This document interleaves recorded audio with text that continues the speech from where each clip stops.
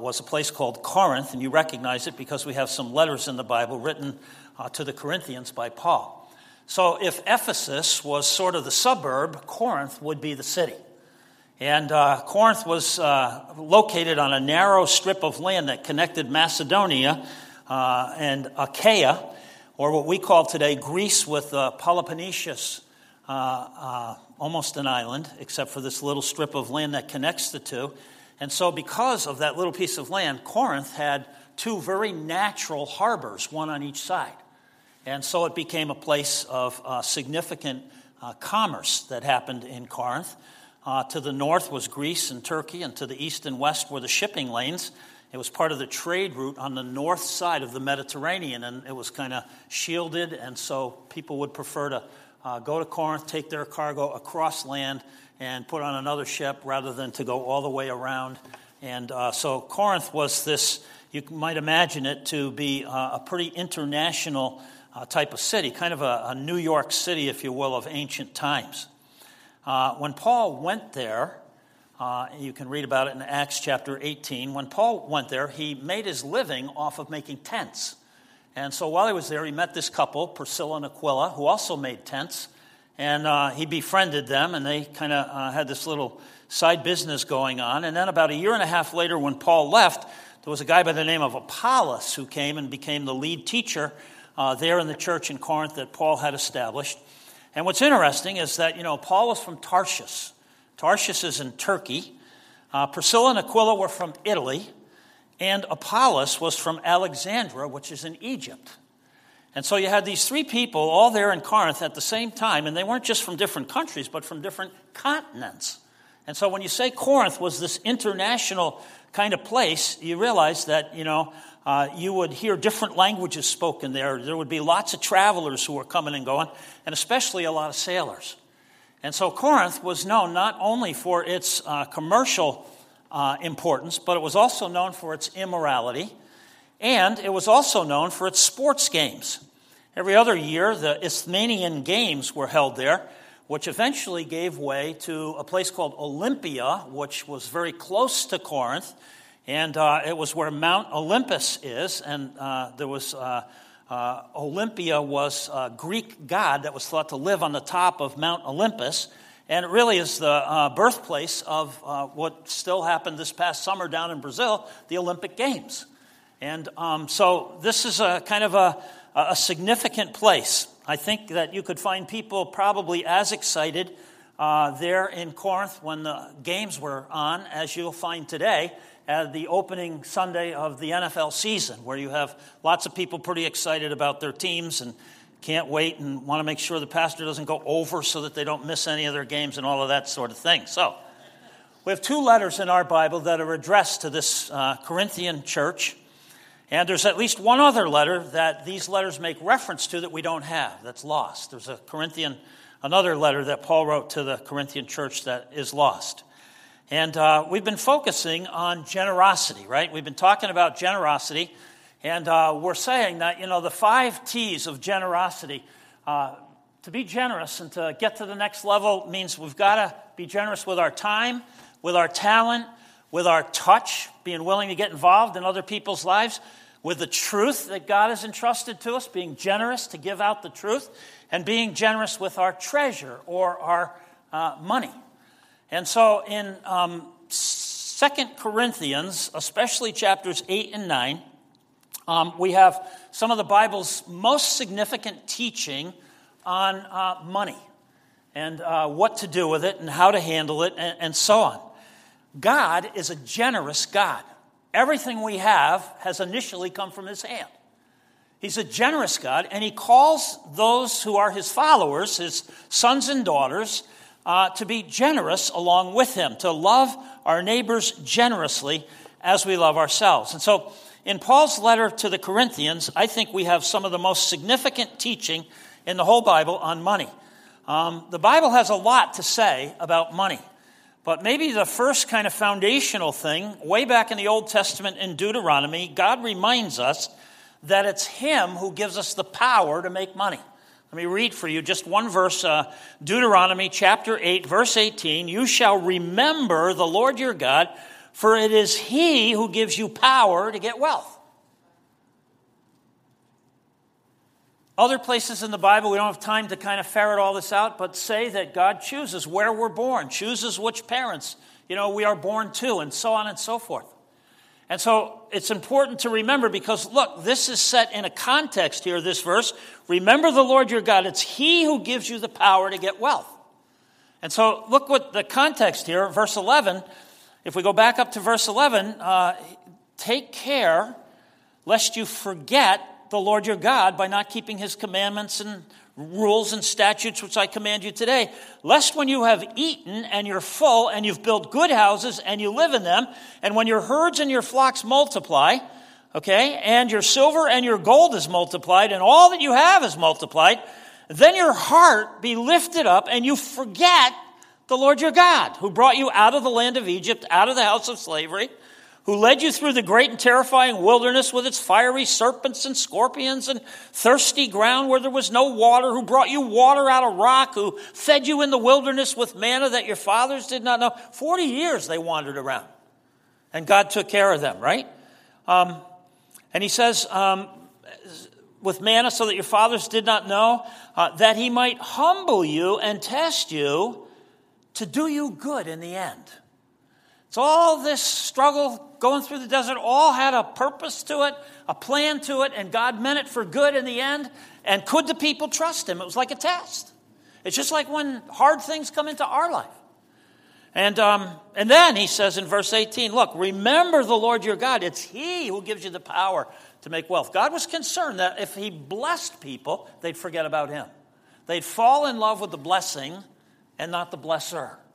And that's certainly, I think, a picture of what's happened to many people here in America. And when we think about kind of the current situation, I think it's easy to say, wow, history really does repeat itself. When wealth is worshipped instead of God, when money is first instead of God being first, bad things happen. And so in the New Testament version of this, again, in 1 Timothy, where we were last week, in 1 Timothy 6:10, kind of the New Testament version of that Old Testament teaching is that Paul reminds Timothy that when he's teaching here, tell the people that the love of money is the root of all kinds of evil. Now, it's not that money is evil, right? Money is neutral. Money is neither good nor bad. It's neither right nor wrong. But the love of money is the root of a lot of different kinds of evil. It's through this craving that some people have wandered away from the faith, traded God, traded eternity for the sake of the here and now. And some people have actually wandered away from it, pierced themselves with many a pain. Why am I hurting like I'm hurting? Well, as we've studied in the past, sometimes it's our own choices that are bringing on the pain in our lives. And this is one of those areas that the Bible talks about. And so money itself is neutral, right? In the Bible, there's a lot of people. Job, Abraham, Isaac, Solomon, Jacob, David, they were all wealthy players for God. They all had incredible wealth if we read about this, but there are also many examples in the Bible of people whose love for money eclipsed their love for God. Think Judas. You remember Judas, who traded Jesus for 30 pieces of silver. He's probably the most famous one. Jesus said of him, it would have been better if you were never born. If a person is more in love with the blessing than the blesser, it'd be better for them if they never existed. He said that of Judas. It'd be better for him if he was never born. Think of the rich young ruler, you remember, who walked away from Jesus. He came to Jesus and said, what do I have to do to have eternal life? And so Jesus tells him, but he was too rich and didn't want to part with anything. How about the rich man and Lazarus? Remember, Jesus tells a story about after they die. And there's this rich guy and there's Lazarus, the beggar, in the afterlife and what it's like in Luke chapter 16. So it's significant, too, I think, that the Bible has a lot of wisdom to offer us when it comes to, how to live with wealth, as we do here in Fairfield County. And Proverbs is just a great place to go for some of this kind of common, everyday type wisdom. Proverbs 23, verses 4 and 5. Here's some wisdom from God, right? Do not toil to acquire wealth. Be discerning enough to desist. Be discerning enough to say, you know what, I have enough. Maybe there's something more important than just getting the next promotion or the next paycheck or the next, thing that I want to buy and so forth. Don't toil to acquire. Don't, beat yourself into the ground to acquire wealth. Be discerning enough to know when's enough. When your eyes light on it, it's gone. For suddenly it sprouts wings, flying like an eagle toward heaven. I always think of this prayer. There's a prayer in Proverbs, and it challenges me. Proverbs chapter 30.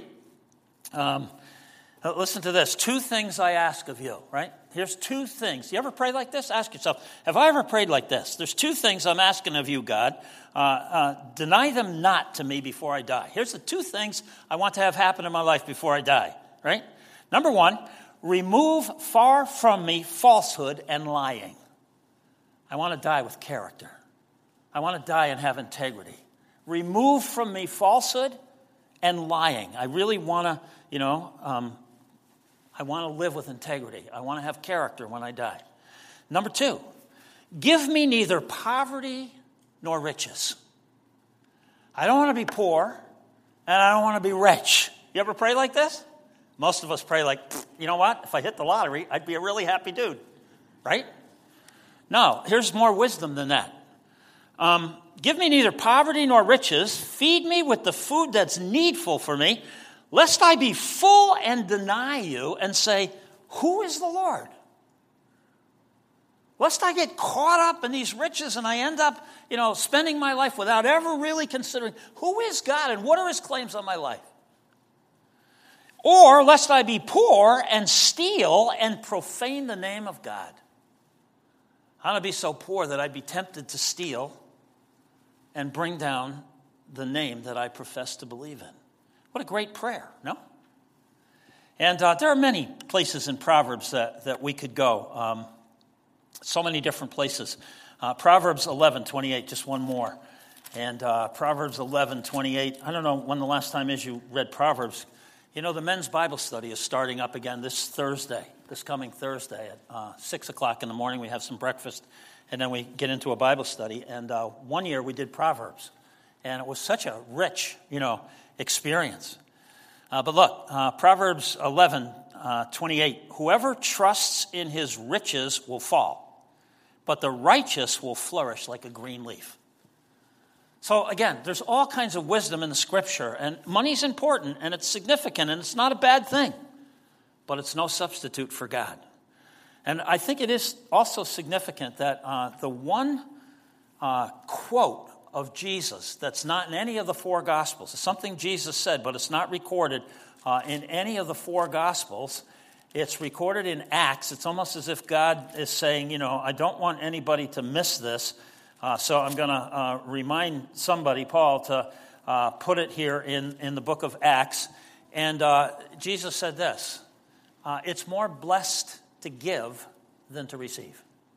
You'll be happier. It'll bring more joy to your life to give than to receive. Now, I like to receive. Somebody came to church this morning, gave me a gift. I love it. I'm already anticipating, what it's going to be. But you ever try this out? You ever say, gee, I wonder if Jesus is telling me the truth. I wonder, I love receiving, but if I gave, would I even have more excitement and joy about that? It's more blessed to give than to receive. Have you ever kind of taken him to the test and asked, is it true that I like giving even more than I like receiving? That's what Jesus said will happen in your life. Anyway, so back to 2 Corinthians, back to our main passage here in 2 Corinthians. Paul had initiated an offering for the poor back in Jerusalem. He's in Corinth, and, it's a ways away from Jerusalem. Most of the people who believed in Jesus in Jerusalem were Jewish, okay? And they got persecuted for it. The Jews, really were offended that they turned to Christ. And not only that, but there was a famine in that area. Most of the people who turned to Christ in Corinth were not Jewish, and probably Corinth didn't even notice that these people had become Christians. This little church and this commercial hubbub, in the middle of all the chaos and all that was going on and so forth. So Paul initiated and wanted the people in Corinth to be a part of giving an offering to relieve the needs of the people down in Jerusalem or in Judea. And so in 1 Corinthians 16, here's what he said. Concerning the collection for the saints, as I directed, Paul says. This is at the end of 1 Corinthians. As I directed the churches of Galatia, so you also are to do. So Paul, like all these churches that he started, he went around and said, let's take an offering to relieve the needs of the people. Let's be generous to our neighbors down in Jerusalem. And so here's what Paul said, verse 2. On the first day of every week, Paul's like, systematically, on the first day of each week, each of you is to put something aside and store it up. Don't let this money get mingled with everything else, because there'll be so many other needs and so many other wants that you got to take this money and put it aside. You got to be intentional about, you know what?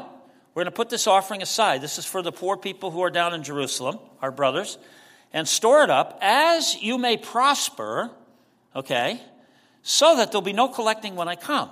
I don't want to have to twist everybody's arm or make some big emotional appeal. And when I arrive, I'll send those whom you accredit by letter to carry your gift to Jerusalem. If it seems advisable that I should go also, then they'll accompany me and we'll deliver this offering. There was no, way to kind of send it through the bank or, send it through your iPhone back in those days and so forth. And so they had to carry it and so forth. But notice what Paul says, systematically, regularly, first day of the week, day when you worship, set it aside. Don't let it get mixed up with everything else or, it'll disappear and so forth. And I think Paul was trying to do two things. Number one, he was really trying to relieve the needs of the people down there in Jerusalem. They had, they had nothing to eat. And so he was trying to take this offering from people like living in Corinth, where that wasn't a problem, and bring it down there. But the second thing I think he was trying to do is he was trying to unify the church over racial lines. Because, there was a rift between the Gentile Christians and the Jewish Christians, and generosity is one of the ways that rift can be overcome. And so what Paul was doing was saying to a church in Corinth that's basically Gentiles, we're going to take an offering and we're going to bring it down to the Jewish side of the church because we're all one in Christ. And we're going to overcome the racial backgrounds, the different former beliefs before Christ, the different economic differences, and generosity does that. And so when Paul poses this idea to the Corinthian church, everybody was all in. There was no question. That's the right thing to do. They make a promise. They say, we will, and then stuff happens, right? Paul moves on. And in Paul's absence, the follow-through on this offering doesn't happen. And so now when Paul writes 2 Corinthians, he's addressing this issue of generosity head on. That's why I think we have some of the best teaching in the Bible about this subject. And you'll notice that Paul reasons with these Corinthians in 2 Corinthians 8 and 9. And again, I say we're a lot like the Corinthians. Our proximity to New York City, our wealth on a world background, and especially 2 Corinthians chapters 8 and 9, very clear reasoning. And I'd say that anybody who wants to get to the next level of generosity in their life ought to become familiar with this particular passage of Scripture, these Scriptures. You remember that our theme verse for this year actually comes from this section, appropriately for today, 2 Corinthians 9:11 says this, you will be enriched in every way for all your generosity. And, we've been challenging ourselves to ask, do we really believe this? God is making a promise saying, listen, you will be enriched in your life in every way for all your generosity. And then the end goal of generosity, which through us will produce thanksgiving to God. What we're really after through our generosity is thanksgiving or glory for God. Through us, your generosity will produce thanksgiving to God. When that offering is delivered down there in Jerusalem, these people will praise God, for your generosity. So in an effort to get the Corinthian church refocused on their promise to be a part of this generosity towards these other people, Paul tells this church about some other churches and how they were faithful in giving this offering. And he's sort of embarrassing the Corinthians and saying, what happened to you guys? What's wrong with you guys? What happened? And so in chapter 8, in verse 1, here's what Paul writes. He says, we want you to know. We want you to know. Now, again, it's not like they had TV so that they could know. It's not like they had cell phones so they could talk to each other and know what was going on. Today, something happens to the other side of the world. We're watching it as it happens. But in Paul's day, things would happen that were a little bit of distance away, and it would take a long time for other people to know. So Paul says, look, we want you to know about the grace of God that's been given among the churches of Macedonia. We want you to know what some of the other churches have been up to when it comes to this offering. And Paul holds these churches. Now, we know of at least 3 churches that were in Macedonia. We have letters to 2 of them. The church at Thessalonica was part of Macedonia, and the church at Philippi. Thessalonians and Philippians were both in Macedonia. And then there was a church in a place called Berea, which you can read about in Acts chapter 17. And this whole area, what we would call northern Greece today, was rather poor because it was plundered by the Romans. And it was very highly taxed. Again, like Connecticut, right? We can relate to these people. And so Paul is making it known to these Corinthians how generous these other churches were with their offering to the poor Christians down in Jerusalem. And so he says, we want you to know, and notice, if you will, the motivation for their generosity. Why were they so generous? It wasn't because they were such great people. It wasn't because they were just big on philanthropy. Look what the motivation was. We want you to know, brothers, about the grace of God that's been given among the churches. The motivation was the grace that these people experienced from God. That was the motivation for the generosity that flowed from these churches that Paul holds up as an example. He said, we want you to know about the generosity and the grace of God that was behind it. So I would tell you today, if you haven't connected your life to God in such a way that you're actually receiving from Him a fullness and a richness of life and grace. You remember when Jesus was here, He said, I have come here so that you could have life and you could have it abundantly. And if you're not connected to God in such a way that you're experiencing that abundance of His forgiveness and His love and an abundance of that, I think the greatest promise of God to us, eternal life. That's where all hope comes from. I think one of the worst conditions you can find yourself in is to be in the world without hope and just be, down and out and desperate and have no hope. Well, where does hope really come? It comes from this God who loves us and who has made these promises. Just like He said way back in Deuteronomy, I allowed you to wander through the wilderness, but I had a purpose for it. It's ultimately for your good. And it's eternal life that builds that hope into us, that enables us to face the tragedies in our life and the losses that we experience in this life. And to be without hope is the worst thing. And here it is as a gift. And so if we're not connected to God in such a way that we're receiving this grace, that it's actually coming into our life and changing us, well then there's no basis for generosity. There's no confidence about being generous with what God's given to us. It's the grace of God that becomes the motivating factor, and we begin to have this passion to want nothing more than to expand the kingdom of God to other people. Seek first the kingdom of God, Jesus said, right, and His righteousness, and all these other things I'll add to your life. All these other things. You will be enriched in every way for all your generosity. So when we've received this measure of God's amazing grace, then notice how generosity does not depend on circumstances. Second verse.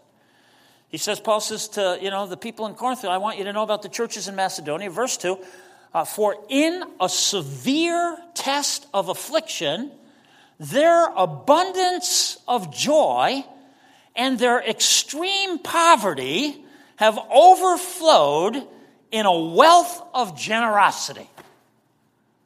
Now, it's pretty severe language Paul's using here. He's in their severe test of affliction, in their extreme poverty, they've overflowed with a wealth of generosity. Now, their poverty and their affliction may have limited the dollar amount of whatever they could give to this offering, but it did not limit their generosity. Make that point. Don't think that to be generous, you have to be rich. I don't know how many people I've talked to, and they say, you know what, I'm going to be generous when I get more money.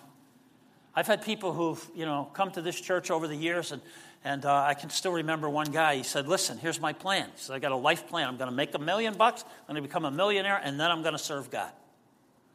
I said, no, I don't think that's a good idea. Let me tell you why. And I explained and so forth. Do you realize he died before he had a heart attack and died before he ever made his $1 million? You don't have to be rich to be generous. Generosity is really a matter of the heart and where you're at in your relationship with God than it is a matter of money and how much, right? And the kind of giving that expands the kingdom of God demands generosity. Now, when Paul says, look, these people had severe affliction and so forth, there's many places I could go, and I know I don't have time and I'm going to run out, but in Acts chapter 17, I just wanted to read you. When you became a Christian in Thessalonica, for example, here's what happened to you. Okay, and we could go to Thessalonians, we could go to Philippi. I could show you in those passages where Paul writes to them, he talks about this affliction and this poverty that was a part of their church life.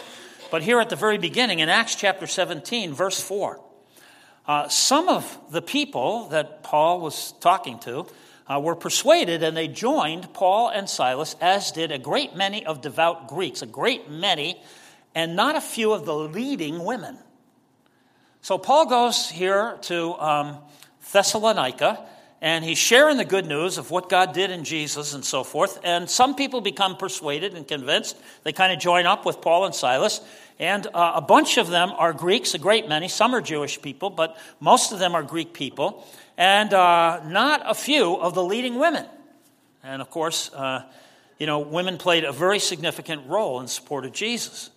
All right, but look what happens here. But the Jews were jealous. What is jealousy? Jealousy is the fear of being replaced. Jealousy is the fear of being replaced. So the Jews become jealous, and taking some wicked men of the rabble, they formed a mob. They set the city in an uproar, and they attacked the house of Jason, seeking to bring out Paul and Silas to the crowd.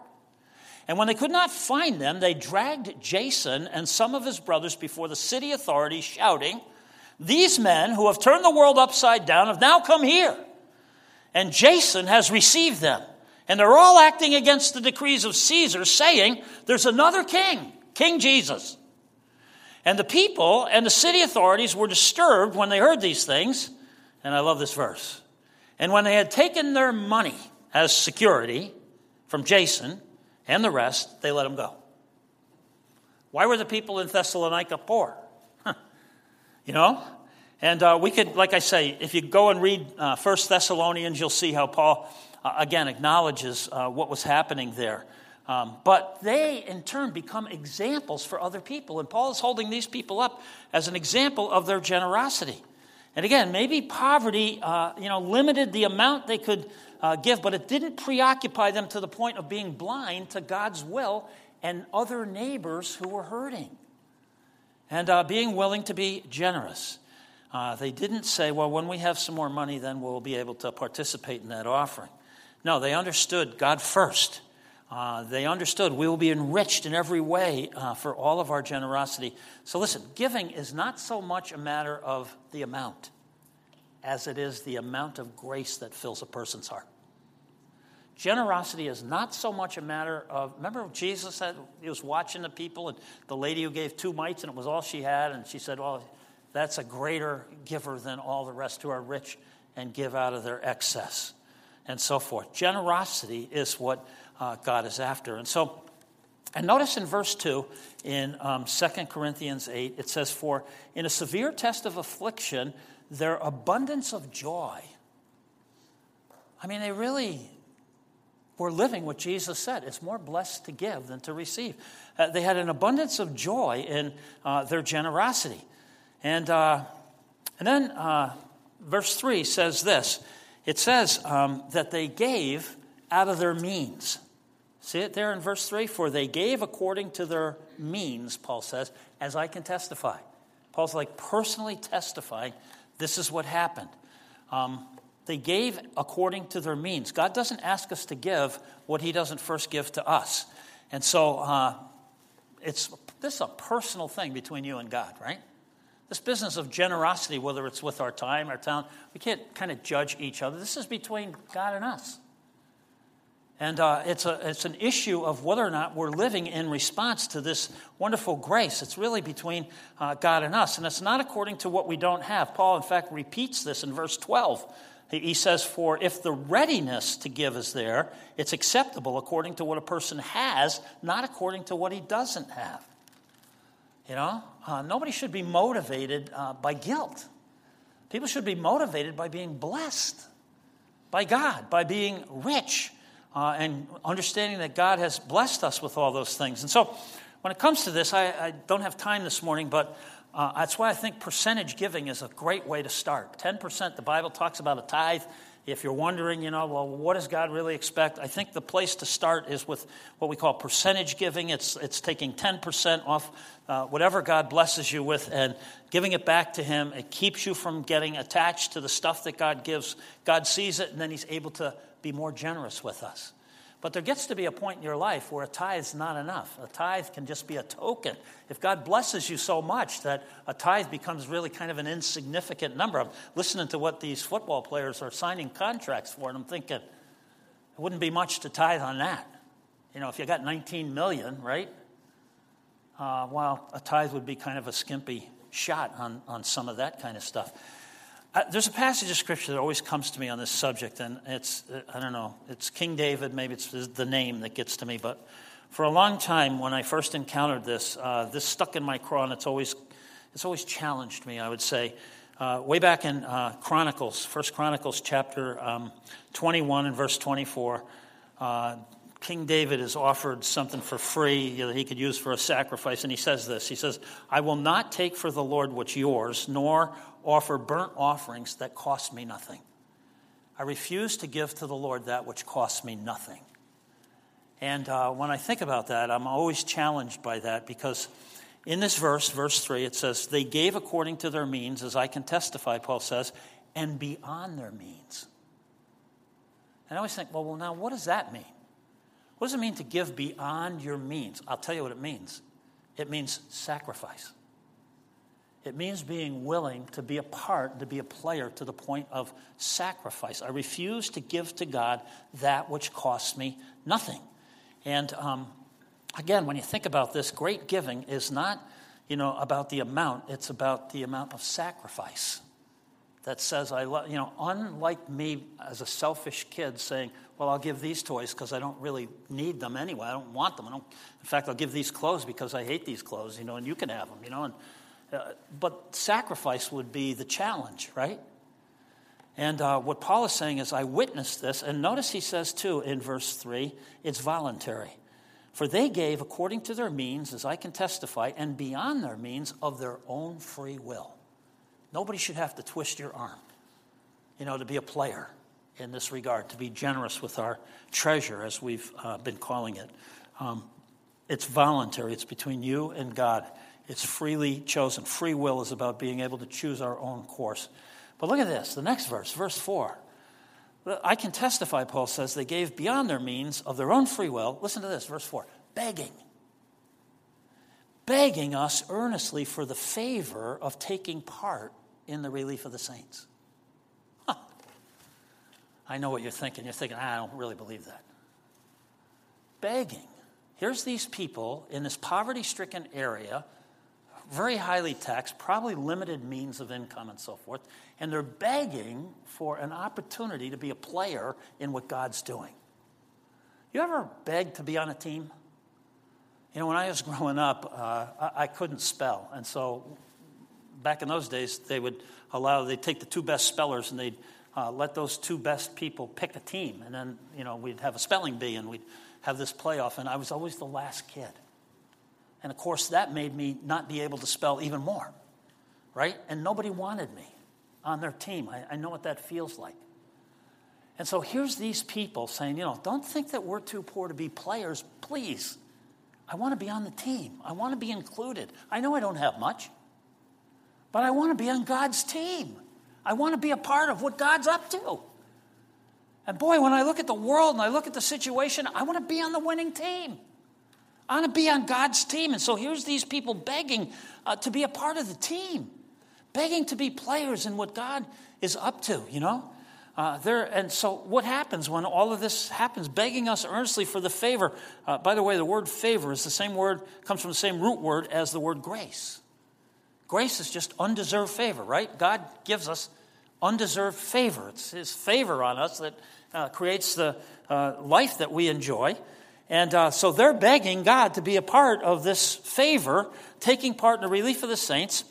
Verse 5, and this not as we expected, they gave themselves first to the Lord, and then by the will of God to us. Paul says the giving was beyond what I expected. And why is that? Well, they gave themselves first to the Lord. They gave themselves. You ever ask yourself, what are you giving yourself to? Between now and the day you die, can you think of anything more worthy than to give yourself right to the Lord? Which really is, the essence of worship, right? Romans 12, 1 and 2. You remember Paul writes to the Roman church. He says, I appeal to you, therefore, brothers, by the mercy of God, the grace of God, present your bodies as a living sacrifice. Give to God your mouth. Give to God your feet. Give to God your hands. Present your bodies as a living sacrifice, holy, which means set apart for God, and acceptable to God. That's your spiritual worship. Don't be conformed to the world, but be transformed by the renewing of your mind. Allow God to influence the way you think, that by testing you may discern what the will of God is, what is good and acceptable and perfect. How did these people get involved? Well, they first gave themselves to the Lord, because that's what the Lord's really looking for, is ourselves. And what else are you going to give your life to? And so after holding out this example of these other churches in this, then Paul goes back to the Corinthian people. In verse 6, he says, accordingly, because of all of this, we urge Titus so that he, as he had started to collect this offering, so he should complete it. I'm sending Titus back to you so that this act of grace can be fulfilled. And then let me just close with verse 7. As you excel in everything, he says, in faith. If you're going to be a Christian, a God-first Christian, you're going to have to excel. You're going to have to grow in your faith, right? As you excel in everything, in faith, in speech. There's a passage of Scripture in Matthew chapter 12 where Jesus says, listen, every careless word out of your mouth will be judged. I hate that verse. You will be held accountable for every careless word. So if you're going to be a God-first believer, your faith is going to have to grow. Your speech is going to have to reflect, going to have to reflect your faith. And then he says, not only that, but your knowledge, your ability to embrace truth and wisdom is going to have to grow. Pursue excellence in this thing. Get to know the truth and get to have confidence in it. And in earnestness. You can't sleep your way into heaven, Get some zeal, get some passion, get some fire in your belly kind of thing. Like your earnestness, your zeal. Get a strategy, get a vision. You're, as a Christian, and you're seeing the world and the way it's going. And God's put you here as a light in the midst of the darkness and all those other things. And your love. What the world needs now is what? Love. Love's the only thing that can overcome the hate that's behind things like anger and all the psychosomatic kinds of illnesses that we wrestle with and so on. And then finally, Paul says, excel in this act of grace also. The act of grace of giving, of being generous to our neighbors. Excel. Now, I'm going to tell you, anybody who's on the receiving end of God's grace can excel in these 6 areas. And this is a great, in your bulletin, you always find a couple of connection questions. Here's a great, take this to the next step. Take these 6 issues and get before the Lord and ask yourself, which one of these 6 excellencies has grown the most and which one's grown the least in my life and why? And it'll give you kind of a game plan for, the rest of this year or whatever. My time's gone. Let's pray. Heavenly Father, we just bow before you this morning and thank you so much for the Bible. It gives us such wisdom and instruction and clarity about subjects that are really tough for us sometimes. And so bless your word into our lives in such a way that it transforms us for your sake, we pray. Amen.